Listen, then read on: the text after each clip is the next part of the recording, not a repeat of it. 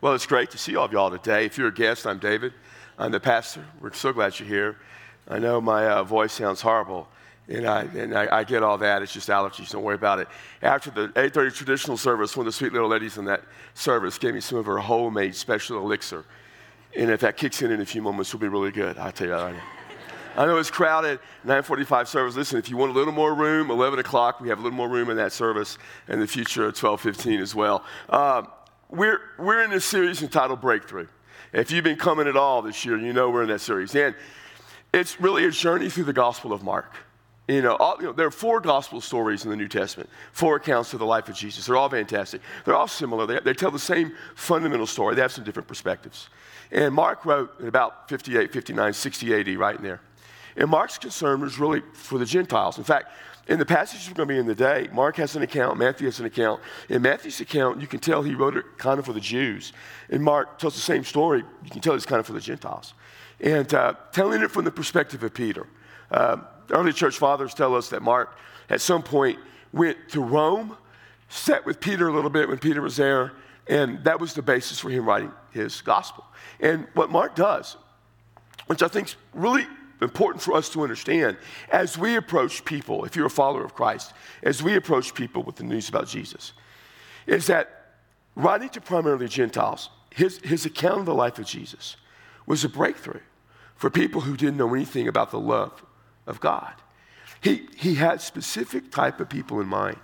He wanted them to experience a breakthrough in their life.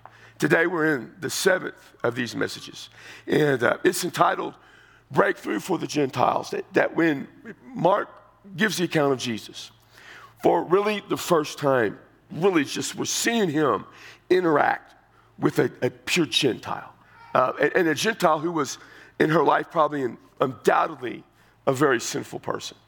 And so what I want you to see in the message today, and this is something we talk about all the time, especially as an evangelical Christian, as a Baptist, but it's so important.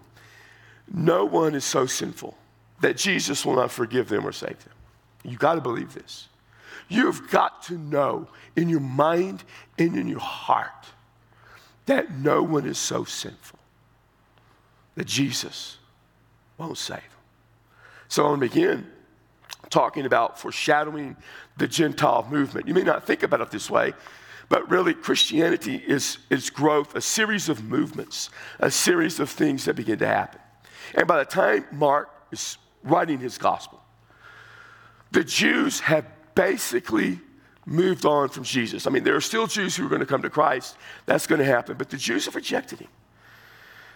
And the movement towards Jesus is Gentiles, which is fascinating because it shouldn't have been that way. I mean, Jews and Gentiles despised each other.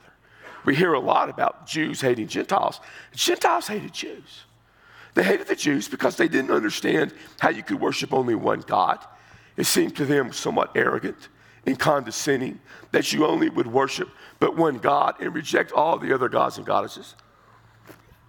They knew the Jews despised them and looked down upon them. It made no sense. Here is Jesus, who in just a presentation of things to that world was a Jewish rabbi who was the Messiah, yes, but he was a Jewish religious type person who rejected the Jewish religious system. Remember, Jesus rejected that whole system. So it was just this kind of anomaly. Now, why would pagans become Christians? Why would they leave the worship of all their gods, many gods, for just one? Why would they go to a culture, the Christian culture, that was being persecuted, hated, that was being ridiculed, and they would suffer that for following Jesus? It made no sense, and it's exactly what happened.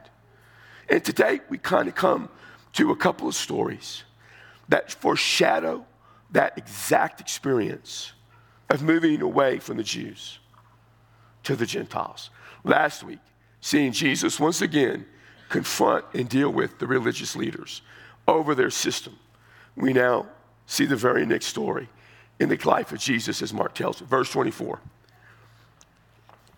Jesus got up and went away from there to the region of Tyre. Now, here's what you need to know about Tyre. Tyre was not in the land of the Palestinians. It was not in the land of Palestine where Jesus was. Where Jesus did most of his ministry, Galilee and Judea. Samaria was in between. You pass through that, but that's where he did most of it. Northwest of that area was Tyre. It was the old land of the Phoenicians. If you go back to the Old Testament times, the Phoenician area was the heart and soul of the worship of Baal, of raw paganism. Now understand, Baalism, polytheism, the worship of multiple gods, has many different forms. When you were in the Old Testament and you see the Canaanites, and you see their form of polytheism, which is Baalism, it was a fertility cult, and its heart and soul of that religion was the belief in different type of spirits, and that you could control and you could manipulate the gods and goddesses. And you did it through the arts, the black arts. You did it through spells. You could manipulate and control people that same way. So there would be the conferring with witches and mediums and spiritists. That's why you see in the Old Testament such condemnation towards that, because that's what they did. And this was the home area of Jezebel over in 1 Kings. Jezebel, who was that godless pagan woman who, when she married Ahab, tried to destroy the worship of God throughout Israel. This was the home. He went up there for rest. He went to that area. And when he had entered a house, he didn't want anyone to know of it. Yet he could not escape. It's amazing when you read the Gospels how many times Jesus is trying to get away from people. Did you ever think about that? He's always trying to get away from people. I got him. I'm with him. I try to get away from people every chance I get, man. I see some of y'all in the halls, and I'm like, Jesus, I'm going the other way, man. I'll tell you about that. You laugh, but there are some people who, none of you, don't tell anybody about this because it's another service. I run every time I can, man. And so he's there. He can't escape. He can't get away. Here's what happens. After hearing of him, a woman whose little daughter had an unclean spirit immediately came and fell at his feet. So you have this woman coming. Now, in Matthew 15 also tells the story. Here's this woman came. She heard. She comes. Here's what we know. She was a Gentile of the Syrophoenician race. And she kept asking him to cast the demon out of her daughter. Now, let me explain all this. Matthew's account tells us this woman was actually a Canaanite, which to the Jews would have been important. Matthew wrote to a primarily Jewish audience. So she was a pagan. This was a woman who on the scale of Jewish life was the lowest of the low. She was, first of all, a Gentile. But not just that she was a Gentile. She came from the area of the Canaanites. She was probably a practitioner of sorcery of some sort. She participated in the occult. This would be why her daughter would have a demon. We have a hard time understanding the concept of demon possession and all that, and I get it. And I'm always skeptical. I mean, in America, I just don't see people being possessed by demons. It's just, I'm sure it happens somewhere. I just don't see it. I've had people tell me, I've been possessed by a demon. I'm like, no, you haven't. You may have been a drunk. You may have been a drug addict. You may have been a lot of things. Because here's what people don't understand. Demons just don't possess people. The demonic occurs in places where they open themselves up to the occult. That's why when you go outside of America, you see it. I mean, missionaries see it. Sure, I heard that. But you have to be in a place where the occult in your life prevails. The understanding of this woman is she practiced the occult.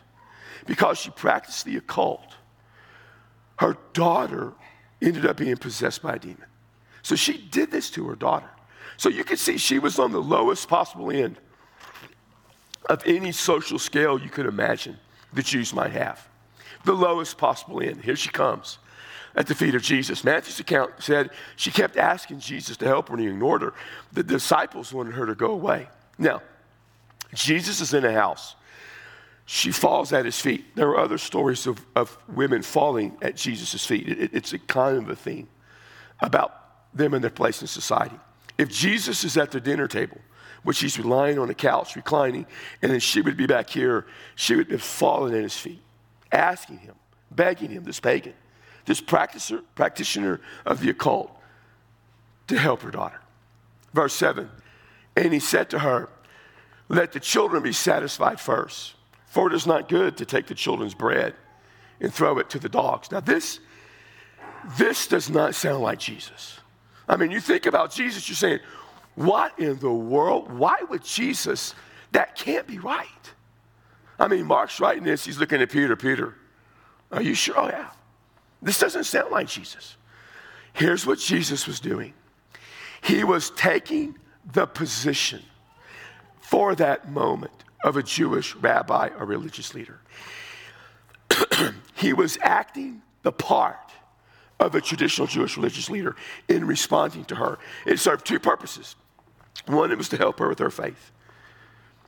But it also was a lesson to the disciples. So he took that response, that part of a Jewish leader, and he said, no, I'm not going to help you. And what he's saying has some insight.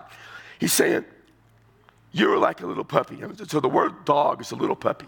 It's not the normal word for dog, which would roam the streets. But it'd be like a house pet. He's saying, I'm not going to take the food from my children, from the Jews, and feed them to you, who is like a lowly pet, a small dog. I'm not going to take what's meant for the children to give to the animals. Now, there is some understanding of Christ coming primarily for the Jews and the Gentiles secondary, and I get that. But that's not really what he's saying. What he's trying to give food to this woman, and the point to his apostles, is it going to be appropriate for me to take what is for the people of Israel and give it to the Gentiles? That's the question being asked. Is it okay for me to do this? At the starting point, he's saying, that's not why I've come. You don't get to eat from the food that I give to the children. So that was his response. Then we see, and that was his answer, we see her response to that. And it's fascinating. But she answered and said, now she shows some witticism in this. Yes, Lord, but even the dogs under the table feed on the children's crumbs. You ever, those of you who have kids at home or grandkids, and you got some pets lying around, and you're feeding the kid, they ever feed the dogs? They ever just take that food? I do that. You put vegetables on my plate, that's going down to the dogs. Dogs won't eat them either. That's the bad part. I mean, so she was saying, Lord, even the children will feed the dogs. Now, she wasn't asking for crumbs. We get the idea, that the Gentiles, all they needed was just the crumbs of Jesus. No. You're missing the point. What she's saying is this: I'm not asking you to not take care of your people. I'm not asking you to abandon the Jews. I'm just asking you to help me. You see that? All I'm asking you to do, Jesus, is just help me. That was an answer of tremendous faith. In fact, Matthew's account says she has great faith. And then in verse 29, get this. And he said to her, because of this answer, and in Matthew says, because of your faith, go. The demon has gone out of your daughter. Jesus didn't speak any special words of healing. He didn't have to go to her house to heal her. He just said, demon's gone. The demon was probably gone the moment she came at the feet of Jesus. We have no idea. He just said it's gone. And going back to her home, she found the child lying on the bed. The demon had left. Now probably a couple of the disciples went to check this out. I can just see Peter saying, yeah, I ain't going to believe this, Mark. So I went. John went. Thomas went because Thomas doesn't believe anything. We went over there, and sure enough, we didn't go inside because she was a Gentile. But that kid didn't have that demon. This is a fascinating story because here is a woman who by no account should have any connection to Christ. And by all accounts, she would be the last person you would ever think would come to Jesus. A pagan, a practitioner of the occult who allowed her child to be possessed by a demon.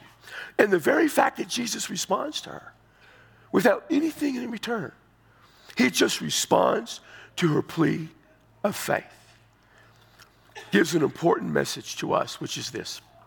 Jesus never disputed the sinfulness of pagan Gentiles. He never gave them a pass for their sin and their lifestyle. He never said what they did was okay. He never gave them a pass for their sin. But he never gave up on them either. Jesus never gave up, even on the pagans. It's a fascinating thing when you think about what this means. We are so quick today as Christians to give up on people, aren't we? I'm not friends with anybody from this state on social media, but a couple of people I knew, my wife and someone I may have known before. And there's a reason for it. I don't want to see what you post. I don't want you seeing what I post. I don't want to see what you post. But I've seen plenty of things that Christians have posted. I mean, the way Christians talk about some of the people, they don't, my goodness. There's such animosity and anger towards people. Listen, I understand there are certain lifestyles and sins and habits that are wrong, and we need to speak about that. But the way some people talk about other people, you treat them as if they're just dogs who don't deserve Jesus at all. Go look at what you write and say about people. Keep that story in mind. We move on. Jesus leaves. He goes back to Galilee, feeds 4,000. Then the next day, he's going to have an encounter with the religious leaders. He has lots of encounters with the religious leaders. One of the key things about this series that I really want you to see is the battle between Jesus and the religious leaders. They completely rejected him. Now, some of the Pharisees will come to Jesus. Nicodemus did, Joseph of Arimathea, there were others. And so there were and some of the rabbis came and priests came. We've seen that Jairus, the temple leader the synagogue ruler came to Jesus last week. We see that. But as a whole, they rejected him. Now remember, a few weeks ago, we saw the scribes say that Jesus was in league with Satan. That basically he was a false prophet, a prophet of Satan, possessed by Satan, in league with Satan, whatever you want. They took Jesus and they basically categorized him with Satan. Now, even though Jesus showed it was totally illogical, that's where they went. They have ignored everything Jesus did. Jesus raised someone from the dead, they didn't care. Jesus cleansed the leper, they didn't care. He healed people, they didn't care. This is how they saw him. Keep that in mind. We come to verse 11. Matthew 16 has a parallel account. The Pharisees came out and began to argue with him. So they began to argue with Jesus. They began to press him. They began to have conflict with him. Again, seeking from him a sign from heaven to test him. Now, before I talk about the sign from heaven, the word to test him is the idea of pressure to find flaw. This was not a test to see would he pass. This wasn't, okay, Jesus, one more test. You pass this, we're all going to believe. No, they weren't ever going to believe. This was a test to find a flaw and to trap him. They wanted a sign from heaven. Now, we might say, well, he's given them hundreds of signs. He's done all these miracles. That's not what they were looking for. The concept of sign meant at that moment, at their request, at that moment, they wanted him to do something that was supernatural. Now, we might think, well, okay, Jesus, do that, and they'll believe. But that wasn't the point. There's an obscure passage in Deuteronomy 13, and I'm not saying that that passage was behind this at all, but it gives you some insight into thinking. In Deuteronomy 13, it says that if there's a guy who's a visionary, a false prophet, he's trying to lead you to worship idols. And in the course of doing that, he does something that appears to be miraculous or supernatural as a means to convince you to worship the idol. Put him to death because he would be in opposition to God.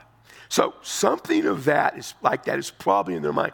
What they want to do, since they've already categorized Jesus as being in league with Satan and being in league with the devil, is to get him to do something so that they can say, this is the evidence that he's in league with the devil, because only someone with demonic-like powers could do this. This was an attempt to trap him and expose him in their viewpoint. Verse 12 says this, sighing deeply in his spirit, He said, why does this generation seek for a sign? Truly I say to you, no sign will be given this generation. In Matthew 16, Matthew adds, except for the sign of Jonah, which would have meaning to Jewish believers, because Jonah was in the belly of a fish for 3 days, and it points to Christ coming to the cross. Basically, here's the thing. The only sign Jesus is really going to give to them is the cross and the resurrection. And you can't possibly believe that the resurrection of Jesus Christ was of Satan. He said, I'm not going to play your game. So here's what happens then. Leaving them, he again embarked and went to the other side. Jesus laughed. It's amazing how many times Jesus leaves. I want you to see what happened here. In these two stories, something significant happens. Here is Jesus. He is the Messiah, the Christ, God in the flesh. Here are the Jewish leaders who should receive him. They have all the evidence they need from all the encounters and all the miracles. There is no possible way for them not to know he's the Messiah, and they reject him. And over here is this pagan woman who practiced the dark arts, who allowed her daughter to be possessed by a demon, who, with the barest minimum of faith, comes and trusts Jesus. This is the foreshadowing of what would be happening by the time Mark writes his gospel. That the people who you would think would never come to Christ would come. They would do what Jesus said. They would repent, believe, and follow. See, here's the lesson. Anyone can come to Jesus. They can. We have to believe anyone can come to Jesus. But far too often, we act as if they can't. Far too often, we act as if there are people who are beyond the reach of Christ, that Christ won't possibly save, that their life is too sinful, that they've done too many bad things, that they believe too many wrong things, and they'll never come to Christ. See, here's what we forget about Jesus. Everyone has value to Jesus. Think about it. Everyone. Think about all those people who have the lifestyles you despise. All those people that you get mad at. All those people that if you had your way wouldn't exist. Every single one of them has value to Jesus. Does that mean sin is okay? Of course not. Does that mean that we don't talk about the things that are wrong in the eyes of God? No, of course we talk about it. But you've got to make a distinction between being against sin and being against people. Some of you in your life, you live as if you believe you have no value to God, but you do. If you've never trusted Christ, if you've been rebellious against God, whatever you've done, you still have value to Jesus. You have never lost your value. There's a lot of things I possess that lose value. I get that. We never lose value. When I was in 8th grade, I took shop. Now, I was in 8th grade, 46 years ago, 47, depending on which time I was in 8th grade, I guess, but it's a while back. I have always wanted to be able to build things, to be crafty, to make furniture, cabinets, to do all this stuff. I've bought tools, and I'm horrible at it. I can't get the stuff at IKEA right, I look at IKEA, and I'm like, I can't do that. My wife one time bought stuff, and when she bought it online, which she does, and we got it, it had to be assembled. I said, good luck, I can't do that. I had to call Barry, our former youth minister, to come assemble it. I ain't doing that. The only thing I do worse than that is sing. And I do sing worse than that. So in shop, man, you make stuff. And so this 6 weeks, our project was we were working with tin and sheet metal and all that. So I had to make something. So I made something for my mom. I made a dustpan. It's a really cool dustpan. And so That's not funny. That's the serious part. Funny part comes out. So I made her a dustpan. And I took it to her. And she loved it. And Mom, she had a big backyard. She had lots of pots and flowers and all sorts of stuff everywhere. And she took the dustpan and strategically placed it so it kind of fit the motif of that country look with all their plants and all that. It was only later that I realized what she really did was just throw it in the backyard. But that's beside the point. So when my mother passed 10 years ago, it's hard to believe. This Wednesday, my mother will have been with Jesus now 10 years. It seems hard to think that. I think of her still being around. In fact, every time I go to San Antonio, I'm thinking, I got to go see Mom. Mom ain't around. But when she died, Debbie and I, then my sisters and her spouses, we started cleaning all of Mom's stuff, right? You do that. And my mom has stuff. My mom had bits of money hidden everywhere. All over the house, we found money. In fact, a couple of months ago, my younger sister had a box of stuff, went through it. She found more money. That's just crazy. It's like my mom robbed the bank and was trying to hide it all from the feds so they couldn't get it. It wasn't much money. It was evidently a really small bank, but that's what she did.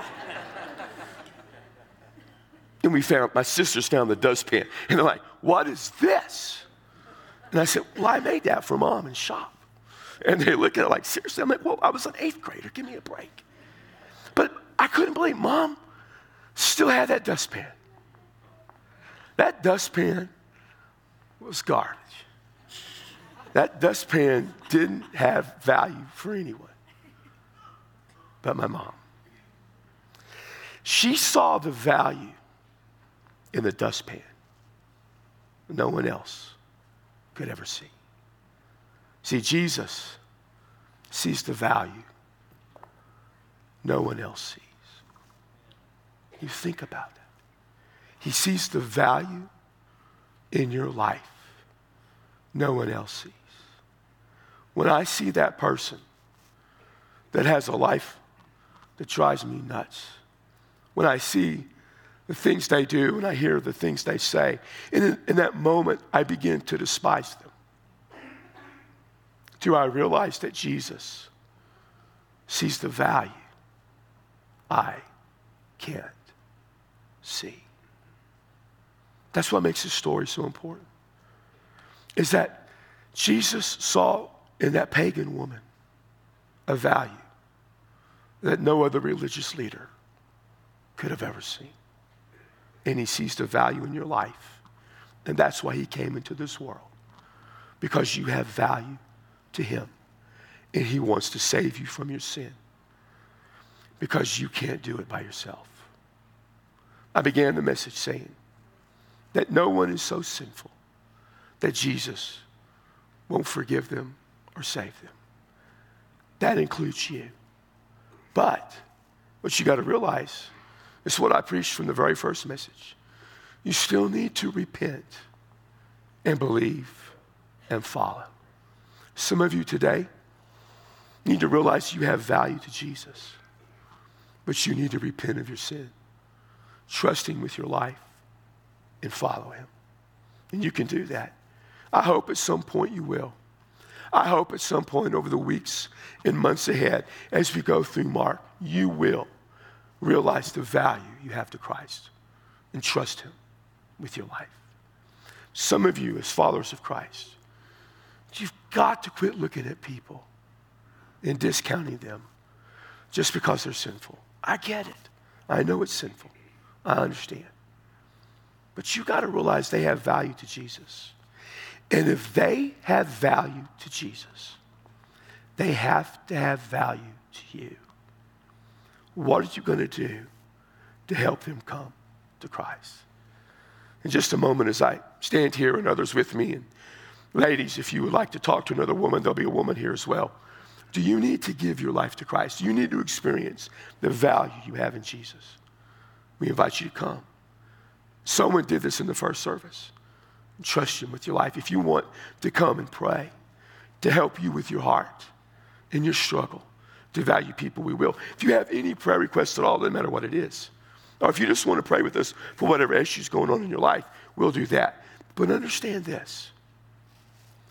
We need to wake up in this world and realize that Jesus provides a breakthrough, even for the people that we don't think deserve it. breakthrough for the Gentiles was the breakthrough for you and me. So, Father, thank you for Jesus, that he looked past all the sin and all the failure. He looked past all the faults. And he went to a cross, and he took all those sins and all that failure, and he died for it. And then you raised him back to life. And because we have value to him, he'll save us. But we have to repent and renounce our sin. And we have to trust him completely and follow him. So I pray that we'll do that we'll experience that breakthrough, a breakthrough that will forever change our lives. In Jesus' name.